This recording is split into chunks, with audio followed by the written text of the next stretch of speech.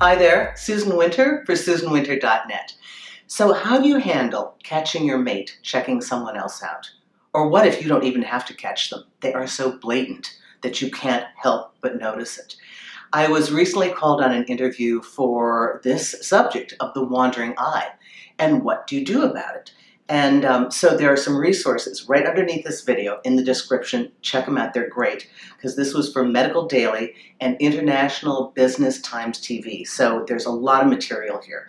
But I guess it really depends on where you are with your mate and where you are inside of yourself. So first off, this is just like so uncool. I mean, every guy I know that has a parent that's on the ball told them at some point, oh, and by the way, when you get a girlfriend, don't let her catch you looking at other girls. Or the same is true with a woman. I mean, you might notice, but you don't want to make your partner feel like you don't want them. So if you are in a relationship, you're in a really committed relationship, this is just inexcusable. There's no way around that. Okay, let's say you've just met this person. You're on a first date. You're meeting for coffee. You're having a drink. You know, say it's online dating. You really don't know anything about them. And they stop and notice somebody walking. And completely, you're gone. Somebody just wrote me about this. And yeah, it's a turnoff. Of course, you'll know that they are looking. But what's more worrisome about the early time for me is that you're new material. If anything, their excitement should be about you. From the first meetings to the first couple of times you hook up to the initial honeymoon period of your relationship, this is the height of excitement. So if during any one of those times you have a partner, male or female, that is so distracted by someone else, I mean, that's not a good sign. This is where, if anything, they should be all about you.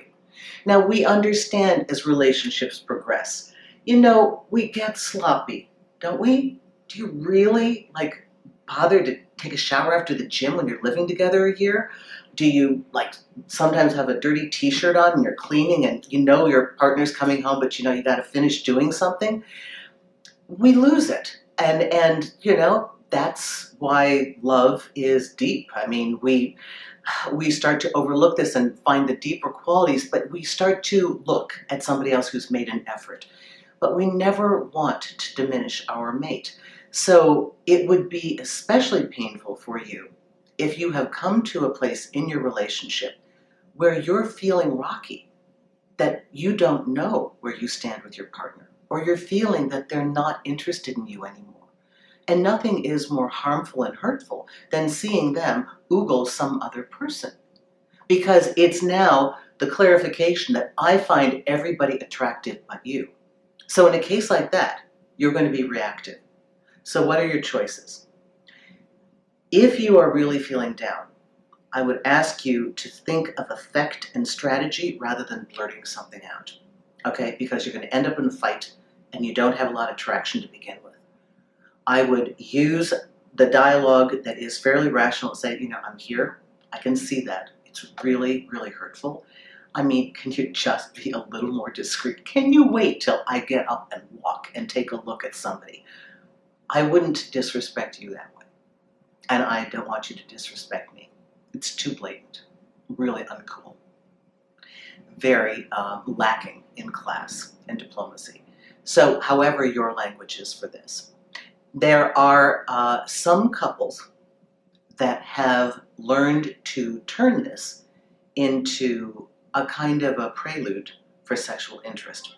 It's rare, it's few and far between.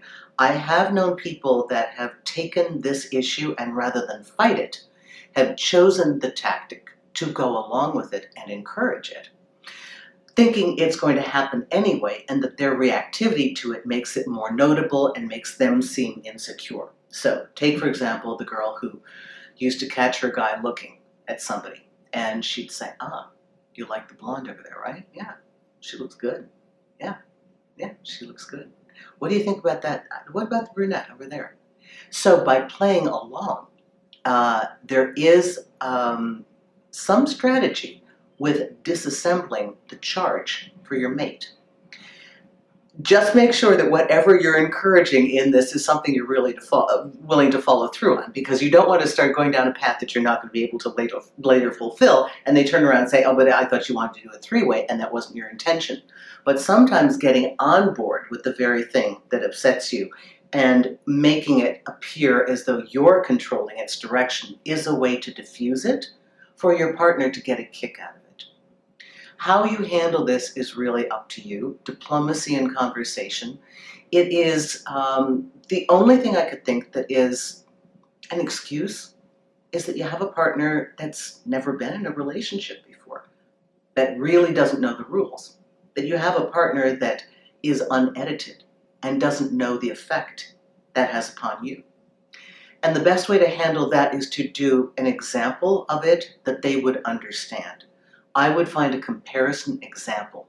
How would you feel if I, and then you give your version of what you just saw happen.